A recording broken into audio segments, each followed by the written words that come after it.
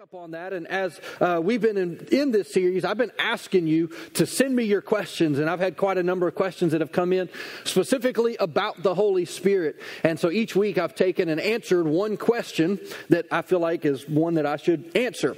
And so I'm going to start this week. But if you have a question about the Holy Spirit, we're going to wrap this series up next week. And so I'll be doing the last installment of the Powerless series, and then we're kicking into another series in June called Even If that I'm pretty excited about. And, that's one that's been in my heart. It was, the Lord drops different things. It's number 2 on the list of things that were in my heart to preach. And so the number 1 is coming in September. And I've never been this planned out in my life on sermons. Usually I don't know what I'm preaching next week. So this is like a whole new thing for me. And but if you have a question, I have an idea of the question I'm answering next week, but if you send a better one in, I'll answer yours. And so that number is up here on the screen. Hopefully it'll come up here in a second for you. And it's so you can text it. That'll come straight to me. And but the question that this one was sent a couple weeks ago. And it's a scripture that comes out of Ephesians chapter 4, verse 30. And the scripture says, "Do not grieve the Holy Spirit." And so somebody asked the question and says, what does it mean to grieve the Holy Spirit? And so the word grieve means to make uneasy or to make one uneasy, to be in heaviness or to offend. I don't think I have to define being offended because I think we all have opportunities to get offended, right? And so I think we know what that means. But, the Bible does talk about this. And so the question is how do we offend the Holy Spirit? That's really the more important question, because the whole point of this series is that, and we'll look at this here in a few minutes, is that without the Holy Spirit's influence in our life, we are actually just left to ourselves, and we really are powerless to do what God has called us, created us, and gifted us to do. And so the question becomes, if I need the Holy Spirit, then I need the Holy Spirit.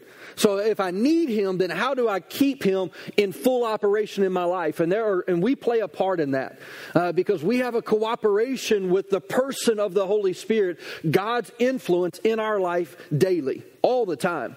And we have influences and things that come in. And so I want to read another scripture to you. It comes out of 2 Corinthians chapter 6. I'm going to read a portion of scripture here, and then I'm going to give some context to it. But starting in verse 14, he gives us the instructions. And he says, don't team up with those who are unbelievers. He says, how can righteousness be a partner with wickedness? And how can light live with darkness? It says, what harmony can there be between Christ and the devil? And can a believer be a partner with an unbeliever? Verse 16, it says, and what union can there be between God's temple and idols? That's a key verse right there. Just keep that in mind. It says, for we are the temple of the living God. And this is what's in the Old Testament, but yet he brings it back up here, reminding us. And he says that God declared, I will live in them and I will walk among them. I will be their God and they will be my people. Verse 17 says, therefore, come out from among them as unbelievers. Now, this is not talking about in a physical sense, like we're not trying to go create some Christian neighborhood somewhere where we're all going to go live and we're going to be in our little bubble. And that's not what it's talking about. I'll give you some context. And he says this, he says, and separate yourselves from them, says the Lord. It says, don't touch their filthy things and I will welcome you. I will be your father and you will be my sons and my daughters. And it says, because we have these great and precious promises, this is actually now chapter 7 and verse 1. He says, dear friends, let us cleanse ourselves from everything that can defile our body or our spirit, and let us work towards complete holiness as we fear the Lord. Now, this last part here, because there's several times here where it talks about separating ourselves or distinguishing ourselves is actually a better word. And what it's really talking about is not so much about where we are as much as who we are. This last part here, it says that we are to cleanse ourselves from everything that defiles our body or our spirit man, our spirit life. And so kind of bringing it back full circle, how do we grieve the Holy Spirit? It's when we live in ways that do not bring honor and glory to God. And so, look, none of us will ever be perfect. None of us. Perfection, I don't even know if it's the goal, if you know it's impossible. But this is a goal that I do know is possible, is I want to be better. I want to be better than I was last week. I want to be a better husband. I want to be a better follower of Christ. I want to be a better father. I want to be a better friend. I want to grow and I want to have better character in my life and who I am. Why? Because I want to be shaped into the image of Christ. And if I do that, and here's the thing, and this is, let me give you kind of a natural example. If I knowingly sinned against my wife repeatedly, do you think she's going to get tired and frustrated? Yes. Why? Because I knowingly am doing things against her. Well, the same thing is true with the Holy Spirit. It's not about the sins that I don't recognize. It's the thing that he speaks to me about and I ignore him on repeatedly, time after time after time. And what happens when we grieve the Holy Spirit, his voice becomes quiet, just like my wife's does. Right? At some point, I have to quit saying I'm sorry to her, and I have to start to change. Right? And the same is true even when our relationship with the Lord, with the work of the Holy Spirit. At some point, I have to stop just repenting. And look, God is always faithful and just to forgive us. But that doesn't mean that we're going to walk in the freedom and the life that God has for us if we knowingly, willingly stay put. It doesn't mean that we're perfect. That's not at all what I'm saying. But we have to be putting forth the effort. And here's the thing. Let me remind you, you are powerless to change yourself. That's why we're doing this series. So how do I not grieve the Holy Spirit? We have to cooperate with him and his help in our life so that we can develop, so that we can mature, so that we can grow into the image of Christ. And it's impossible to do this without the work and the help of the Holy Spirit in our lives. And so this morning I want to recap a little bit on just a couple of things that I've been sharing with you. And this kind of ties in with what I was just sharing with you, but I've shared this statement with you before, is that Jesus saves us, but it's our cooperation with the Holy Spirit that actually enables us to change. I'm not the changer. I just have to cooperate so that he can help me to change. I mean, all of our strength and all of our, our whatever you want to call it, that internal fortitude is limited. But when the person of the Holy Spirit begins to come in and help me, he is empowering me now to change. And so it's a cooperation with the Holy Spirit.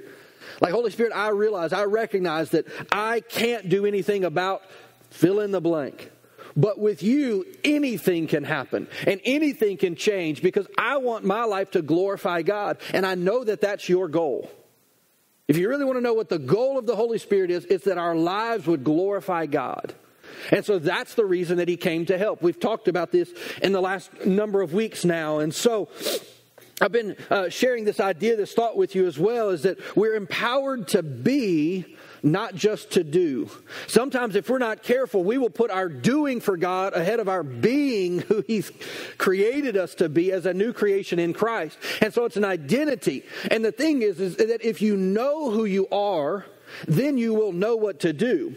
The problem is that many times people are asking God, what do I need to do? What do you want me to do? What do you want me to do? And he said, you need to figure out who you are in Christ first. And this is so important. It's an identity thing because it's who I am, not just what I do. This is different than just behaviors. This is who I am. It's like when I do mess up, when you mess up, I don't have to run away afraid from God being like, oh, dang, I screwed up again. No, the Bible says that I can come boldly to the throne of God. Why? Because I understand that I'm not a servant, that I'm a son. And a son has different position than a servant. So I don't care how bad I've screwed up. I'm going to call my dad. Why? Because we've got a good relationship. And the problem is that many people, many times, can have a negative view of God. Let me remind you of a scripture that says it's the goodness of God that draws us to him, not the judgment, not the holiness. No, those things, those are facts. Those things are true. But it's his goodness that draws us to him.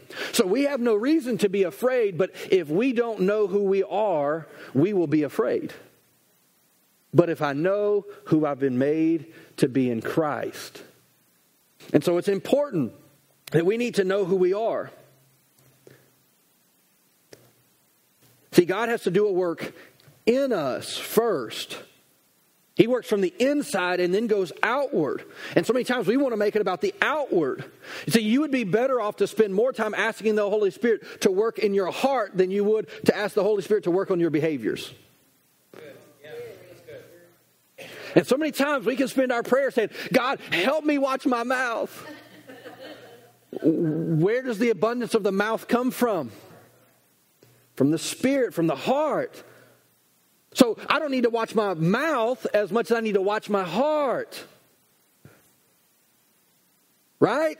I mean, this is what Scripture teaches, and this is why identity is so important, and understanding the work and the help of the Holy Spirit. He works on the inside of me, and then all of this external will take care of itself as I allow the Holy Spirit to work on my heart. Let me give you another example, like, Lord, help me with my anger. Well, okay, let's talk about the anger. Why are you angry? And the Holy Spirit, the Bible calls him a counselor. Well, you're angry because you're bitter because you got hurt. So we can't get rid of the anger until we get rid of the bitterness that was caused by the hurt. And God wants to deal with the hurt that will take care of the anger. But it's the Holy Spirit who can help you walk that process out. See, again, we're praying that God would take care of the anger, but that's not the problem. That's the symptom. The symptom's the heart. And so the Holy Spirit always deals with our heart first. The behaviors will follow when he works in our heart. And so this is so important. In John 15, verse 5, Jesus speaking, and he says, as you live in union with me as your source, as you're plugged into me, he says, fruitfulness will stream from within you. Week after week, I've been kind of highlighting that word, within, in. Why? Because the Holy Spirit is in us to work out of us. He doesn't just come on us external. It's internal. So fruitfulness will flow from within you. He says, but when you live separated from me, apart from me, you are powerless. Now, Jesus did not make this statement to discourage us, quite the opposite. He did it so that we would know how to be powerful. Let me say it another way. He said it so that we would know how to not be powerless. He said it so that we would know how we can actually overcome in our life the circumstances, the situations, the things that would try to come against us. He's giving us a key here, but we can actually take it to the negative and be like, well, without God, I just can't do anything. Okay, that's true, but what's the flip side of that? With God, all things are possible. That means that there's nothing that I face, there's nothing that comes upon me, that comes into my life that I cannot handle with the help of the Holy Spirit. You know, people quote that verse all the time. It's like, well, the Lord won't lay anything on you that you can't handle. How many of you ever heard that verse? And you're like, let's be honest, how many of you have been like, Lord, this feels like too much. I'm tapping out. In light of the full counsel of Scripture, nothing will come upon me that I can't handle with the help of the Holy Spirit. Because there's lots of things that I can't handle. That I have to go and just, Lord help. That's all I got. Just help me. I don't have some pretty polished prayer. I'm a mess and I don't know what to do and I need you to help me. And the Holy Spirit says, that's what I'm here for. I'm glad you invited me. Thanks for the invitation. I can come in now. And so this is the meaning of this scripture and I hold to this with every fiber of my being, is that I believe that God wants to do something great through every single person. But God first has to do something great on the inside of us. He has to do something great on the inside of us first. And so I want to, because I realize we've had some more things happening this week. And I realize that some of you may be a little weary and a little tired. And here we are talking about this series. It's for these moments. This is why we're teaching you this. I've learned a term that I had never heard through all of the disaster of the last year, which was a blue sky day. And I'm like, what's that? And they're like, you need to prepare on the good days because a bad day's coming. Right? Well, we've been trying to teach over the last, this is week 5 or 6 or whatever it is. While the things have been okay. Because when the storm hits, and it may not be a natural storm, it may not be a hurricane, it may not be a flood, it may not be a tornado, it may not be any of these things, it may not be a relational storm, but things are going to happen. But how do I keep from it crushing me? One time in the spur of a moment, I did an illustration when I was a youth pastor, and I took a 12-ounce can of Coke, 12 ounces, 3/4 of 1 pound, and I set it on the floor. And I stood on top of it. All 200 pounds of me on top of 3/4 of 1 pound. And guess what didn't happen? The can was not crushed by my weight. Why? Because the pressure being exerted on it from the outside was not greater than the pressure on the inside.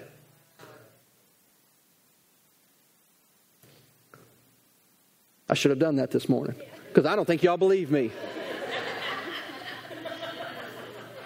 Jerry, can you go find me a 12-ounce Coke of can of some sort? Y'all don't even believe me, do you? I'll do it again. I don't care. But what happens is that many times we feel the weight of the world come upon us, and we forget about who we are when all the pressure comes. No, that's the time that we need to press into the Lord more. Why? Because we need the pressure on the inside of us, the presence and the power of God on the inside of us to be greater than that what's on the outside of us. And this is so important. And so here in 2 Corinthians chapter 4, verse 8, the Apostle Paul, who, if you go and look into his background just a little bit, he faced all kinds of trials and tribulations, things much worse than I ever have by far. But he makes this just amazing statement in spite of all that he has gone through. And I want you to hear this. He says, in verse 8, he says, though we experience every kind of pressure, though we experience, in other words, he's not talking theory here. He says, in my experience, I've had all kinds of pressure. But we are not crushed. At times, we don't even know what to do, but quitting is not an option. I love that. I just like that determination. I mean, I like it when people have some fight about them. And as Christians, we're going to have some fight about us. Why? Because people are watching. People want to see how you handle adversity, and they want to see if you handle it differently than they do. It's actually part of our testimony. And it says that at times we don't even know what we should do, but quitting's not an option. So if I don't know what to do and quitting's not an option, where do I go? Right? And he says, and he goes on, he begins to list a few things. He says, we're persecuted by others, but God has not forsaken us. It says we may be knocked down, but we are not out. Proverbs says that a righteous man, though he falls, will get back up. It's not that we don't get knocked down, we just rise. We don't stay down. It says we continually share in the death of Jesus in our bodies so that the resurrection life of Christ will be revealed through our humanity. I really like that part. That the resurrection power, the same power the Bible says in Romans, the same power that raised Christ from the dead, that brought life to a dead body in a grave, is the same power that will quicken and strengthen and empower even my physical body. I mean, I just talked about this. I know that many of you may be tired in this moment, but I'm telling you, there's the power of the Holy Spirit on the inside of you that if you will just take a moment and just say, Holy Spirit, I'm tired and I need some help, He will help. In a very practical way. I mean, I've prayed and had to pray before because I got so little sleep. I'm like, Lord, I have no energy left and I need some help today because I've got more to do than I have the energy to do it. And the same power that raised Christ from the dead will what? Quicken even my physical body. It's a promise from Scripture. I'm not making it up. In Proverbs chapter 18, verse 14, it says this. It says, the human spirit can endure a sick body, but who can bear a crushed spirit? See, what the enemy would love to do is to take what we've experienced and what we've walked through and the pressures of life and all of these things, and he doesn't just want them to come upon us, he really wants them to get in us. He wants what? The pressure to crush our spirit. Because when he crushes our spirit, we no longer have the ability to believe or the hope to trust God with our faith to see God work. He wants it to get in us, not just a flood on the outside. He wants to flood us on the inside with fear and anxiety and worry and what if and all of these different things that he's trying to, what? To get us to throw in the towel. That's his goal. Ooh, I got 2. I'm not standing on 2 because I'll definitely fall. Oh, in case one's faulty. A man of great faith here. Maybe I should stand on both. Now let's hope that my balance is as good as it used to be.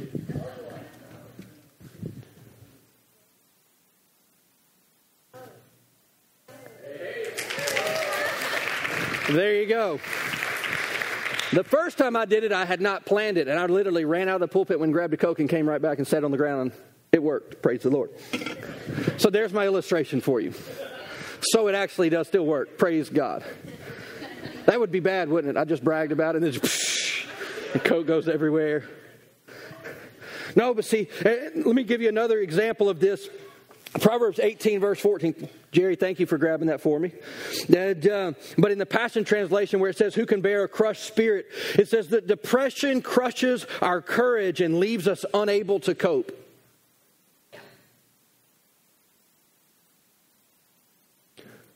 Now, I'm speaking from experience when I make this statement, so please do not feel like I'm judging you.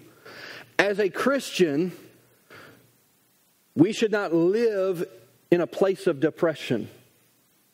I'm not saying that we will never experience it.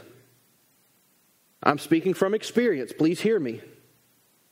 Doesn't mean that I don't get overwhelmed. Doesn't mean that I may not know how to cope. But here's the trick. I know where to go. And I know where to turn in those moments. And again, please hear me. I'm not saying this in judgment. Because I've had seasons of my life and even years of my life that I've had to face this thing that we call depression, the weight and the anxieties of life. I get it. More than I would probably like to acknowledge. But this is what I have found, is that when I can go to the Lord and I can allow Him to, strengthen me on the inside, I can overcome everything on the outside.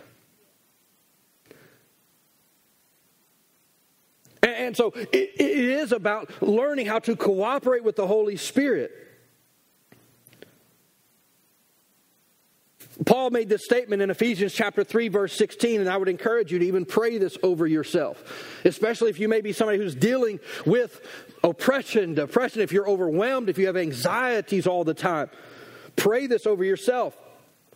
Paul says, and he says, I pray that from His glorious, unlimited resources, God's unlimited, glorious resources, that He will empower you with inner strength through or by His Spirit. That God, who is unlimited, will empower you. He will strengthen you so you don't have to be weak. You don't have to be vulnerable. And this is more than just a mental connection and saying, well, I'm stronger than I think I am. No, God on the inside of you is stronger than you think He is. And that's the connection that has to be made. So he says that from His unlimited resources, He will empower you. The Amplified Bible says this, that He's indwelling your innermost being and personality. That He will indwell. That He will come in and fill you up with His Spirit, the Holy Spirit of God. And I like how it adds that it'll even change your personality. Because by nature, I'm a pessimist. I'm a glass half empty guy. Do I have any friends in the house? But you know what I have found is that sometimes it is hard to live by faith seeing the glass half empty. because there comes discouragement. And so I have to do what? I have to choose to live by faith, and I declare those things that I see as to what I cannot see. By faith, I'm going to take hold of the promises of God that my natural realm says something different. Well, how do I live in that place? The Holy Spirit has to remind me, don't go negative. See, the Holy Spirit is so practical. He's not mystical, He's practical. And we need to understand that, is that He will help us in very practical ways. And there are times that my analytical, pessimistic mind can get in the way of what God wants to do. And I need the Holy Spirit to help me. I need to hear His voice to stir up the faith on the inside of me to believe God.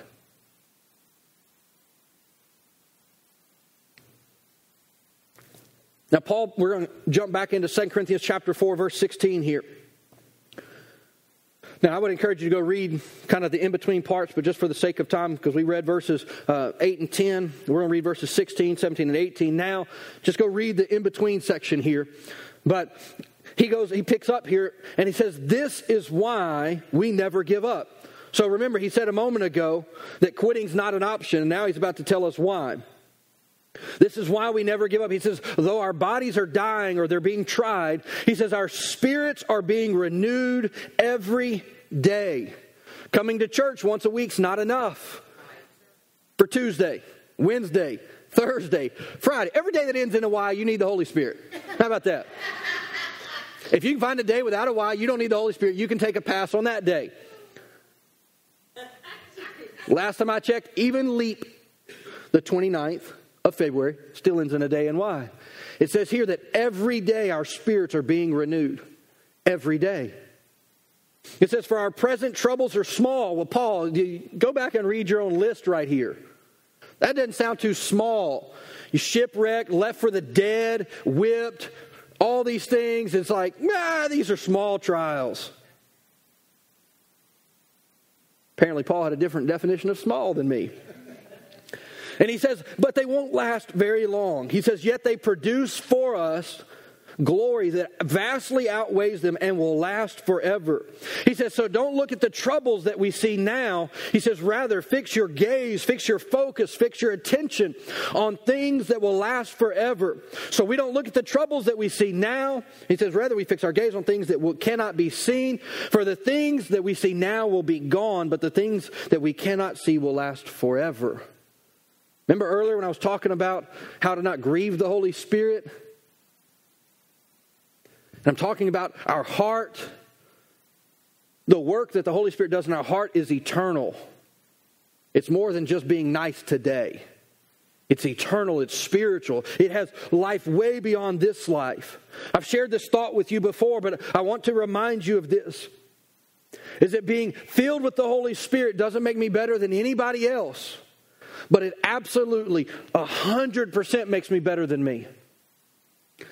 So we should never have this spiritual arrogance about who we are because of what we have. As a matter of fact, it's a responsibility, not a privilege.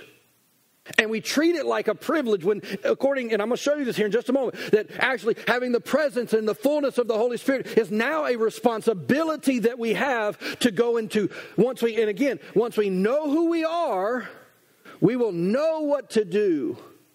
When I know that I'm saved, when I know that God has saved my soul, has redeemed me, has paid my price, has done all of those things, and I know who I am in Christ, now I have responsibility.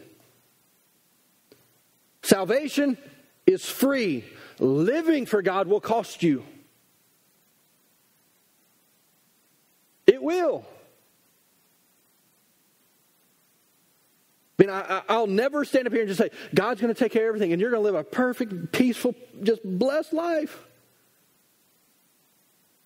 Number one, because my experience tells me differently, but I don't live off of my experience. The Word of God tells me that I'm going to face some things. But it says, hey, don't be discouraged. There's strength on the inside of you. Romans chapter 15, verses 1 through 3. We'll read this out of the Message translation. So we're going to kind of shift gears here for a moment. So I've been talking because I know some of you may be weary and tired and maybe even a little disgruntled. Let's just be honest. Like, God, okay, this is not funny. It's not fair. Like, we're over it. I know none of you have thought that this week. And so I've been sharing some things with you because you're stronger than you realize. But it's not you. It's the Holy Spirit on the inside of you. And sometimes you just got to take a moment and just say, Holy Spirit, I need you to strengthen me. If there's something getting in the way of that happening, show me. You're my teacher. You're my guide. Help me to walk this out. So what happens when we get strong? What about when we're in a good place? Because you can be like this little Coke can that can handle all the pressure, and that's great for you and your family. Now you have responsibility.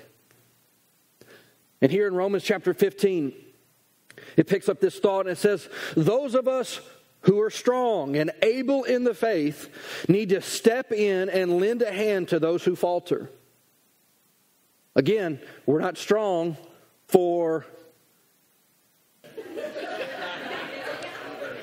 We thought that might happen. We weren't sure.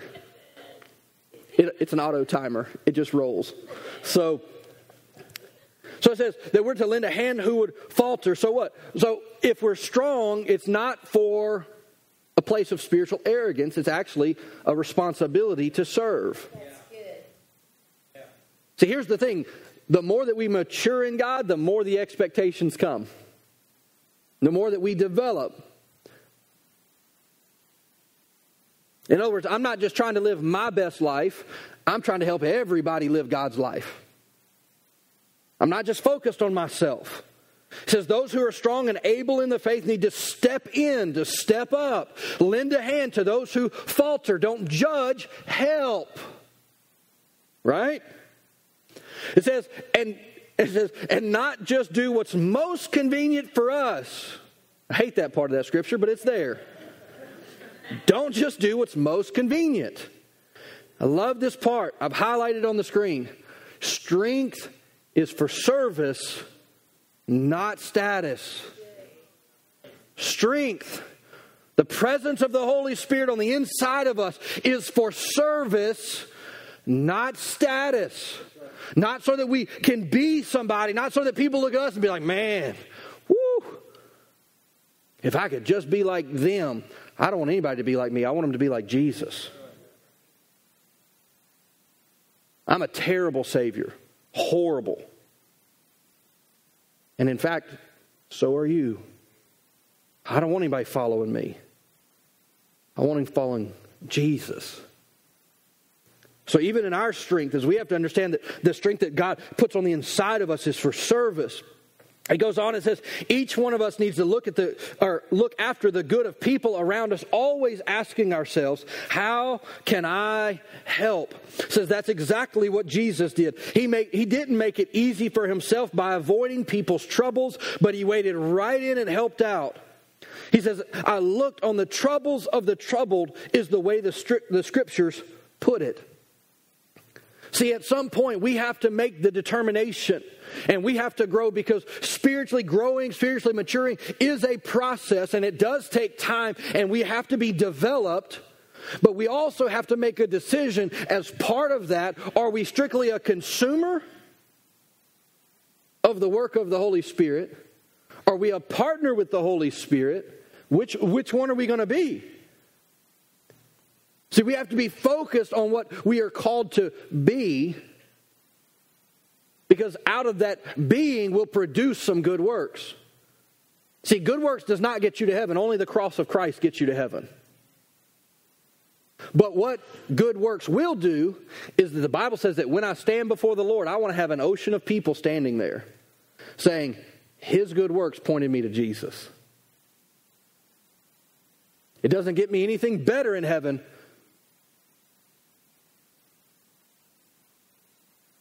But I want to use my life up in the service of others, loving other people, leading them to Jesus. See, the Bible says, and just for the sake of time, I don't really have time to turn to the scriptures, but it says this, is that we're the visible image of an invisible God. Colossians says this. It's either 1:15 or 2:15. I can't remember off the top of my head. It's one of those. 1 or 2. I think it's 1, but it might be chapter 2. Not quite sure. In the moment. I didn't write it down. That's what happened. Now, even the word, think about the word represent. It's a 2-part word. Represent. Present again. You may be the only Jesus that some people see. And so you're not, yes, you are representing him, but you are actually presenting him for the first time to some people. And when they see you, they're going to see love. When they see you, they're going to see acceptance. They're going to sense that. And so when we do these things and we're representing Christ so that it would influence and affect other people so that their hearts would turn to the Lord, that's when we're the most like Jesus. Jesus said, look, I didn't come to serve or to be served. I came to serve and to lay my life down. That's the example of Jesus. Not just when it's always just easy and convenient for us. Let me wrap it up with this today as one last scripture. In 1 Peter chapter 2, verse 11 and 12. I'm going to read this from the Passion Translation. It'll be on the screens for you. But he says, my divinely loved friends. He says, since you are resident aliens and foreigners in this world. How many of you know that you're no longer a part of this world system? The Bible says that we've been separated out. We are the people of God. We're followers of Christ. And this is no longer our home. Let me say another. This is no longer our hope. This world is not our hope. Nothing in this world is our hope. All of the things that people put their hope in. There's nothing wrong with retirement, but some people's hope is in that account, wherever it may be. Bank account, stock account, whatever. We live in turbulent times.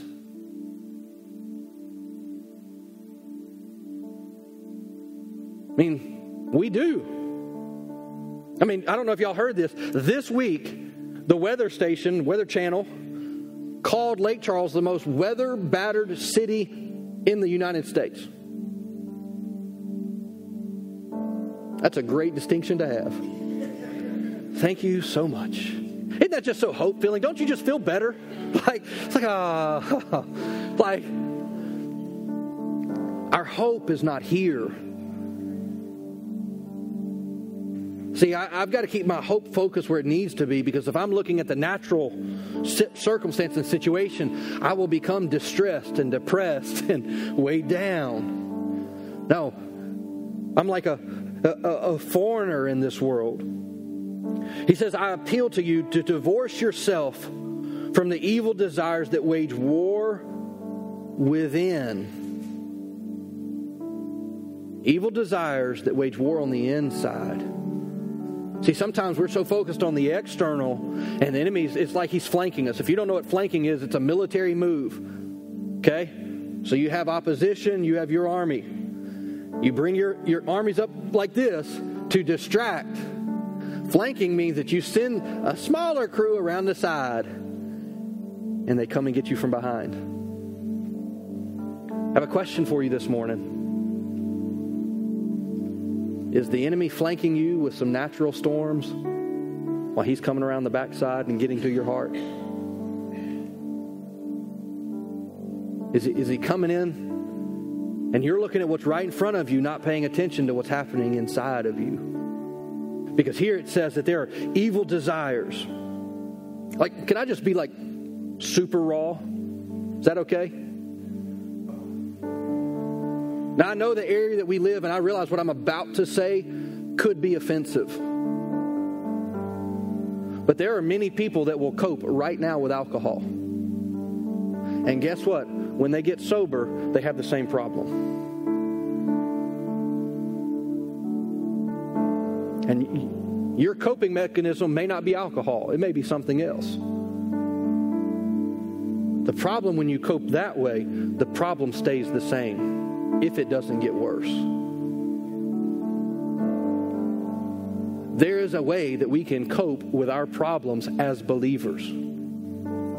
It is the power and the Spirit of God on the inside of us. And it will change our situations and it will change our circumstances. And even if it doesn't change the circumstances, it changes me. It keeps me and it holds me secure in that moment.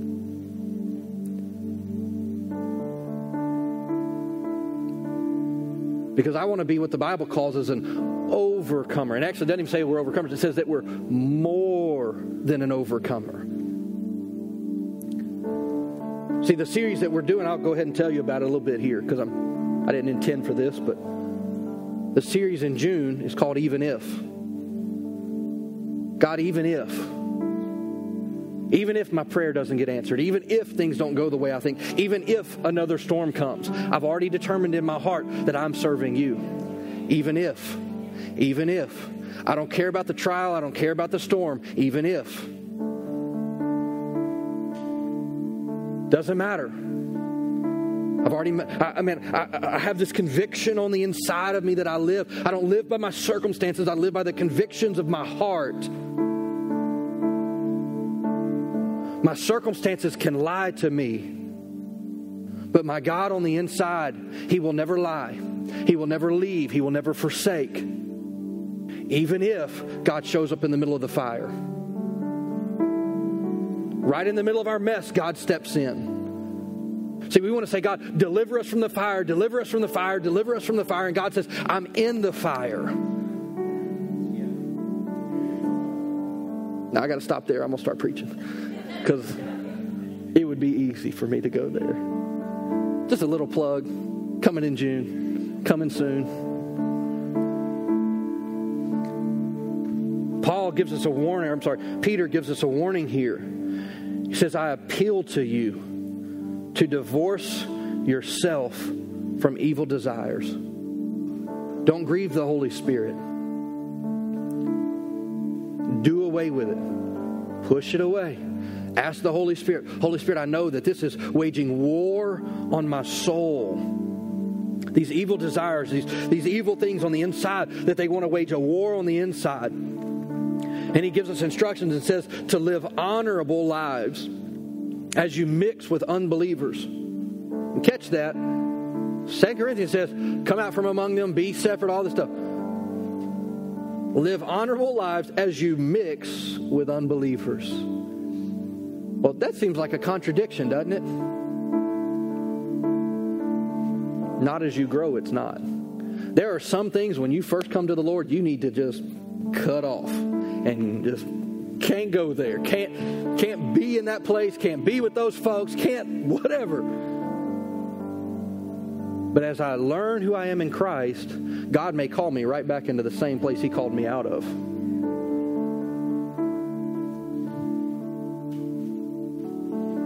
What I have found is that the place that you are the most broken is also the place that God will use you the most powerfully.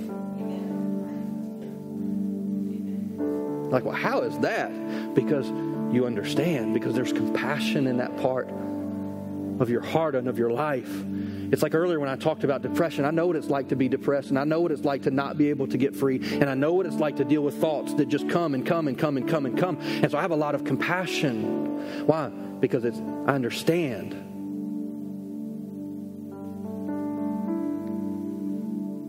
So it says that we're to live honorable lives, to live godly lives as we mix with unbelievers. It says, even though they accuse you of being evildoers, even though they lie about you, even though they trash you, even though they say all kinds of things that aren't true. Goes on, it says, for they will see your beautiful works, and they will have a reason to glorify God the day that He visits us. As people see your lifestyle, as they see the way that you live, as the way that they sense the way that you treat them, that you love them and you don't judge them, even when they're nasty. Some people are just nasty people, you know what I'm saying? Like, let's just call it what it is. Some people just ain't nice. Well, how do you overcome that? With love. Love love believes the best of every person. I can't see it, but I'm going to believe it anyways. God, there's something redeemable in there. There's got to be.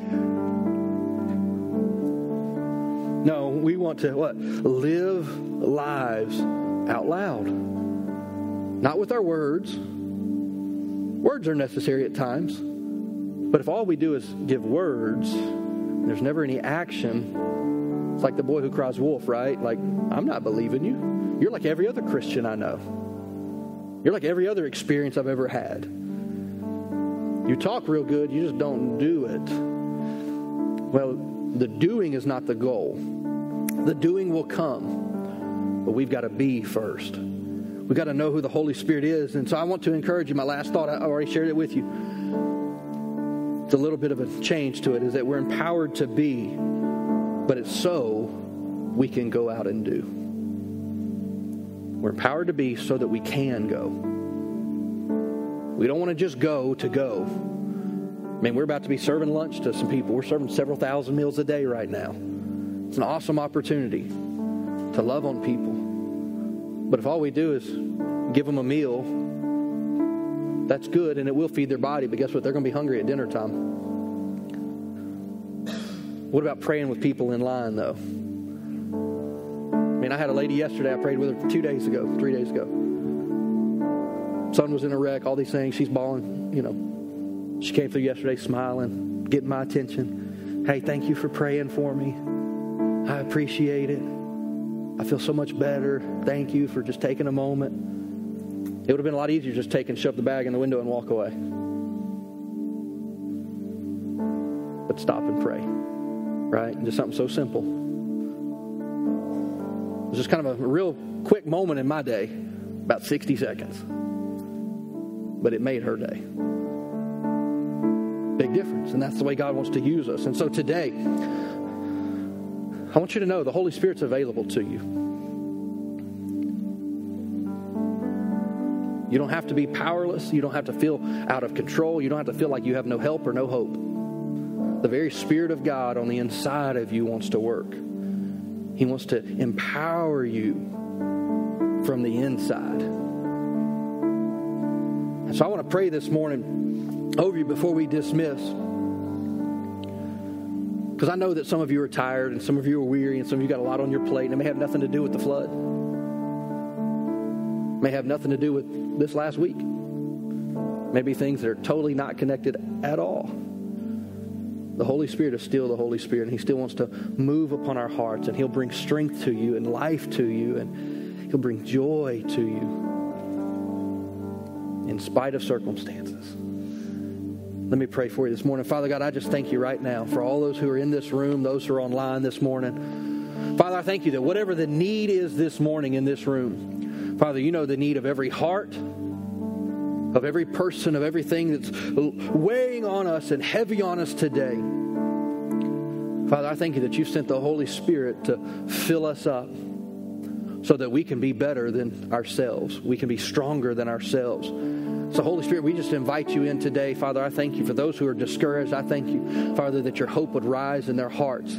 Father, even those who may be physically weary today, Father, I declare that just as the Word of God tells us that the same Spirit that raised Christ from the dead lives on the inside of them. Father, I thank you that you're strengthening them even physically right now. Father, I thank you that you are the God over all that we know, all that we see. And Father, that we trust you. And we look to you for our hope and our strength and our life and our joy. You know, all of this begins with a relationship with God, and that starts with accepting Jesus as the Lord of your life. That's where, I talked about that living for the Lord is a process of time. And, we get saved in a moment, but we experience salvation over time. It's called the process of sanctification. But sanctification can't happen until you know who you are. And there has to come a point where you surrender your heart to the Lord. It's what we call being saved. What it means is that I'm no longer in charge. And another way to say it, I'm no longer responsible for my life. I'm going to let Jesus be in charge of my life, and I'm going to let Him be responsible for it. And so it's giving Him authority in your life. It's acknowledging that, hey, I'm messed up and I'm sinful and I need somebody to pay for my sins because I don't want to. Trust me, you don't want to pay for your sins. And the good news is that you don't have to. Jesus already did. So the Bible says that to be saved is not complicated. You have to believe in your heart and confess with your mouth that Jesus is who the Bible says that he is. That Jesus did what he said he would do. That he was a man who walked perfect on the earth, died on a cross and paid for our sins. He was resurrected from the grave so that we could live as well. His resurrection is our resurrection. That's the story of the gospel in a nutshell. But it's a surrender thing. It's just saying, God, I surrender to you. And so I'm going to lead you in just a brief prayer here. And if you're here today or if you're online and you say, man, I want to surrender my heart to Jesus. It's simple. I'm going to lead you in a prayer. I'm going to ask everybody in the room here to pray with me.